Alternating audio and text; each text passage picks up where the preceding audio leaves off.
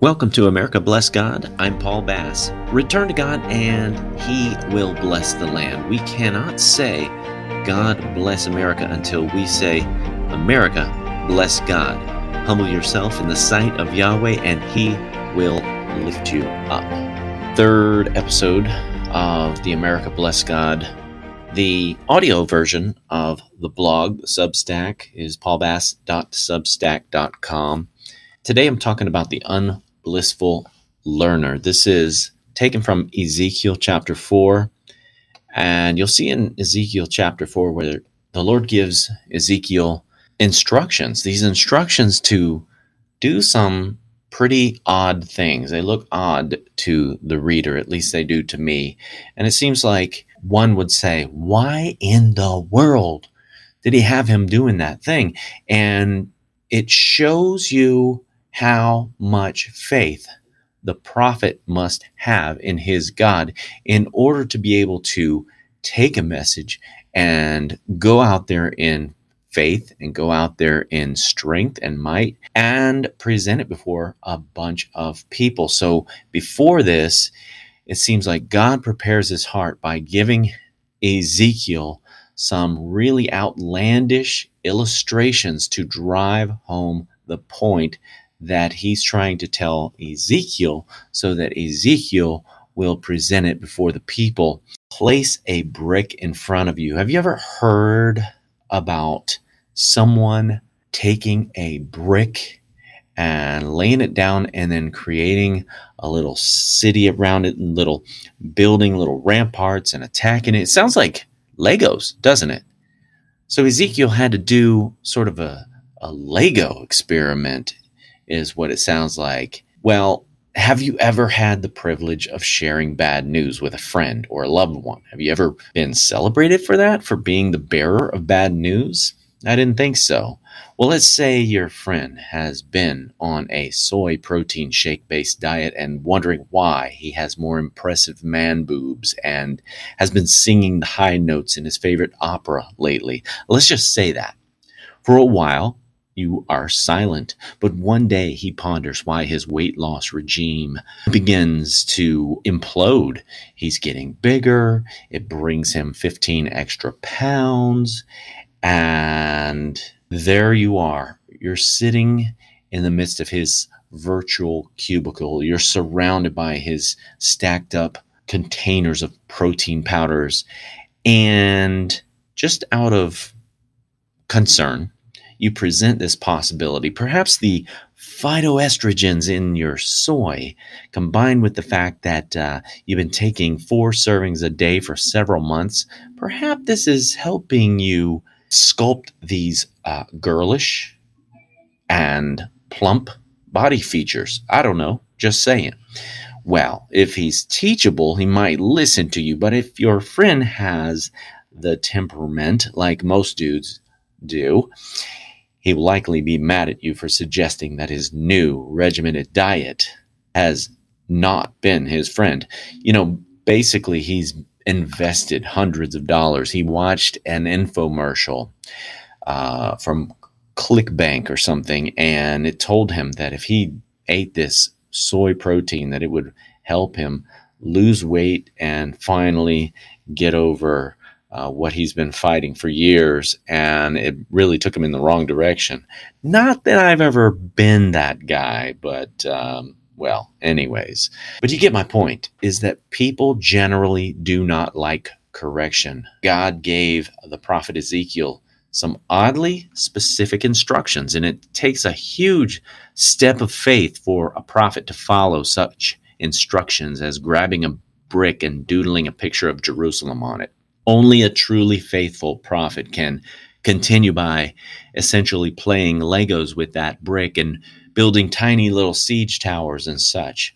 Only an obedient servant, a grown man of God, would lay on his side for 390 days at the instruction of God. Well, you know what? Ezekiel 4:12 through 13 says, "You shall eat it as barley cakes, and you shall bake it in their sight with dung that comes out of a man," Yahweh said. "Even thus will the children of Israel eat their bread unclean among the nations where I will drive them. I don't know if the Ezekiel bread at Whole Foods was prepared in this way, but if so, I'm back on keto. Okay, we're all made in the image of God. However, if we are fueling our spirit, our inner fire with dung, we have made ourselves common and even unclean and detestable. If we dishonor our bodies with lustful sin and give our awe and service to idols, we have made ourselves undesirable. Jesus, Yeshua, is the true bread of life, and his spirit is pure fire. The time for revival is here, and it will take a wide-scale repentance. If the people of America will rise up in victory, we must bow down and admit our defeat. We have failed. We have failed to protect our innocent. We have failed to drive out the demons from our education centers. We have failed to knock down the idols from our high places. We have avoided taking responsibility from the pulpits in our churches and our families. America is under siege. Our borders are literally flooded with invaders. They're not good-intentioned Catholic citizens in search of a better life. Many are not Mexican at all. It is obvious that we have before us a coordinated invasion by people who do not hold biblical values in high esteem. Many do not hold life itself in esteem. When the siege towers are being built, they must be burned, and the walls of any community should be strong and defended by strong arms. How long will we be invaded? Who knows? Who knows how long we will see a freeway of foreign invaders aided by domestic insiders of violence. However, we must do what we can. Pray without ceasing. It is the most important weapon and more powerful than the gates of hell. Reject the call for solutions which deflect from the real problem: pride, sinfulness. Stay focused on the scriptures as your marching orders, and call out the Antichrist spirit of Marxism. Evil does not play fair. He likes to portray himself as a savior. How many personal and religious freedoms have gone away after a supposed beneficent cry against the weather, global warming, or a virus? Marxists continually create the crisis that they claim to solve. That's what they tell you is the only way to solve these problems, okay? That's their solution. Just give away your rights: property, privacy, religion, self-defense, and everything will be fine. The earth will start cooling down. The virus will go away. If you just stay inside your house, let your business die, and let the businesses that we have anointed be in charge. My friend, lift your hands to God, and he will lift you up. Pray repentance and turn from the sins of a few generations and forge a new way forward. We cannot exist without God's blessing. His blessing is only promised to the faithful. Return, America. Repent. Or eat the bread of your own making.